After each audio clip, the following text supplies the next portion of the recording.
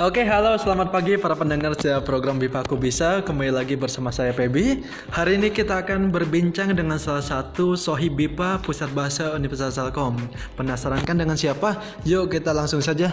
Halo, selamat pagi Novinda. Selamat pagi Kang. Oke, apa kabar Novinda? Alhamdulillah baik. Alhamdulillah baik. Oke, Novinda, nah kita penasaran nih, apa sih tugas sohib BIPA ataupun tantangan-tantangan ketika menjadi sohib BIPA. Tapi sebelumnya kita ingin dengar dulu perkenalan dari Novinda. Oke, silakan. Namanya Novinda, umurnya 19 tahun. Oke. Sekarang semester 7 di Manajemen Bisnis, Telekomunikasi dan Informatika. Oke, bagus. Di Ekonomi dan Bisnis. Kesehariannya sekarang cuma nyusun skripsi, esap sama lagi kuliah fast track. Oke, gitu. bagus.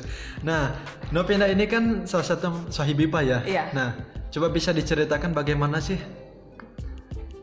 peran sohib BIPA dalam menemani mahasiswa asing belajar bahasa Indonesia? Biasanya lebih ke fasilitator sih, karena kalau saya mikirnya di sini cuma membuat agar mereka sendiri berkembang gitu. Jadi lebih menemani, terus membimbing apa yang mereka udah punya gitu sih kalau sohib BIPA. Membantu lebih ke seru-seruan sih sama teman-teman sohib BIPA. Apakah ada kesulitan baik dari misalnya kan kita berbeda budaya nih dengan mahasiswa asing? Apakah ada kesulitan dari segi budaya atau komunikasi? Kesulitan sih cenderung nggak ada, karena mereka juga sangat eager to learn. Jadi kitanya ngajarnya, menemani, memfasilitasinya juga gampang. Oke, baik. Nah, untuk pengalaman sendiri, apakah Novinda menemukan kesenangan ketika menjadi sohib BIPA atau bagaimana? Coba bisa diceritakan.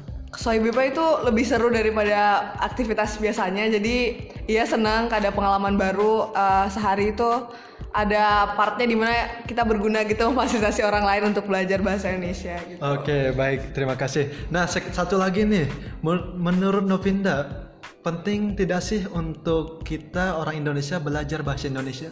Penting banget, karena orang luar aja mau dan eager buat belajar bahasa Indonesia. Seharusnya orang Indonesia juga fasih dan paham sama bahasanya sendiri. Oke, baik, terima kasih. Nah, itulah informasi sedikit tentang menjadi sohib BIPA dan bagaimana pengalaman Novinda menjadi sohib BIPA.